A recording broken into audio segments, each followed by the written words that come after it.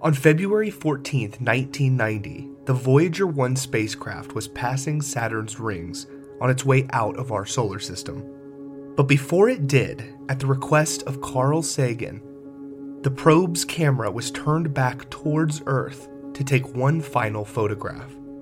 The photograph, later called the pale blue dot, shows the entire Earth as barely a pixel from 3.7 billion miles away. Seeing Earth from that vantage point gives us a whole new perspective on our lives and humanity as a whole. Sagan, after viewing the picture, shared his eloquent reflections on the pale blue dot, saying, "We succeeded in taking that picture, and if you look at it, you see just a dot. That's here, that's home, that's us. On it, everyone you ever heard of, every human being who ever lived out their lives. The aggregate of all our joys and sufferings, thousands of confident religions, ideologies, and economic doctrines, every hunter and forager, every hero and coward, every creator and destroyer of civilizations, every king and peasant, every young couple in love, every hopeful child, every mother and father, every inventor and explorer, every teacher of morals, every corrupt politician, every superstar, every supreme leader, every saint and every sinner in the history of our species lived there, on a mote of dust suspended in a sunbeam." Pretty amazing, right? This episode of Historium seeks to do for time what the pale blue dot picture did for space, radically altering our perspective of ourselves. Strap in, because this episode we're going way back to a time where our species was this close to going extinct. I'm Jake Barton, welcome to Historium.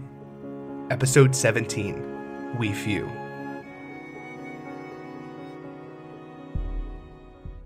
Imagine you're a human in the year 74,000 BCE.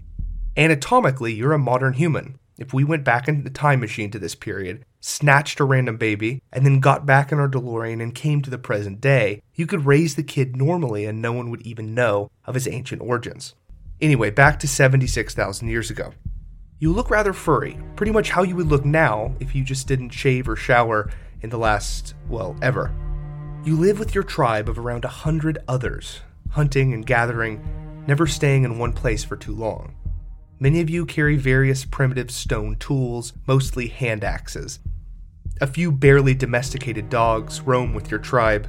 You're currently passing through a beautiful valley that happens to be incredibly fertile, but you wouldn't know that because there is still tens of thousands of years before farming is invented. On your back sits a tough animal hide, given to you by someone from your tribe that presumably cares about you. Members of the tribe speak to one another, or they don't. Researchers aren't really sure when humans developed language fully, but you can think symbolically, which is kind of a huge deal. It was the summertime, but it was still cold. It was an ice age after all. But even so, for your tribe, it was about to get a lot colder. Thousands of miles to the east of your tribe, across what we now call the Indian Ocean, and what we now call Indonesia, sat a dormant volcano. A supervolcano, to be exact. And this volcano did what all volcanoes do, if given enough time.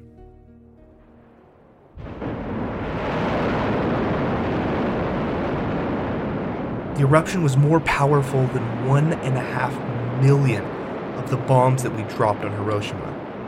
A deadly shockwave resonated through the island, and millions upon millions of tons of ash were flung into the atmosphere. Over the course of the next few days, the skies blackened from all of the ash particulate in the air. The ash eventually fell everywhere from Australia to Africa. The entirety of South Asia was covered in a coat of ash 6 inches thick. Much of the world now looked like an ashtray. Over the next several years, the sky continued to dim, climate was disrupted, ash choked out streams and killed off many species of plant and animal life. Some scientists claim the global temperature dropped by over 10 degrees Fahrenheit. The world, already in an ice age, was plunged into a dramatic volcanic winter. Across the ocean, from the smoldering crater that used to be Mount Toba, your tribe of early humans was struggling to survive. African berries, fruits, and wild animals now became scarce from all of the ash and the lower temperatures. the human population began plummeting. Once massive tribes that enjoyed an abundance of resources now went hungry. Thousands upon thousands of humans died from the lack of food and fresh water. Many tribes were simply wiped out.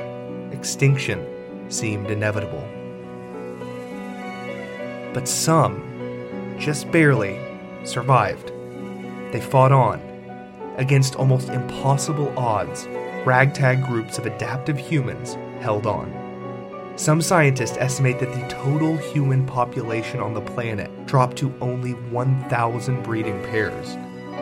Eventually, the skies cleared, the ash was swept away, and the climate stabilized. The grassy plains expanded and sources of food returned. Humans eventually spread throughout Africa and went north into the Fertile Crescent and beyond. And the rest, they say, is history. But if it weren't for those few survivors, we wouldn't even be here. Every human being on this planet owes their existence to those few thousand survivors of the Toba supereruption and the ensuing volcanic winter. As our dear friend Carl Sagan put it, all of our joys and sufferings, thousands of confident religions, ideologies, and economic doctrines, every hunter and forager, every hero and coward, every creator and destroyer of civilizations, every king and peasant, every young couple in love, every hopeful child, every mother and father, every inventor and every explorer, every teacher of morals, every corrupt politician, every superstar, every supreme leader, and every saint and every sinner in the history of our species came from those few survivors all those years ago.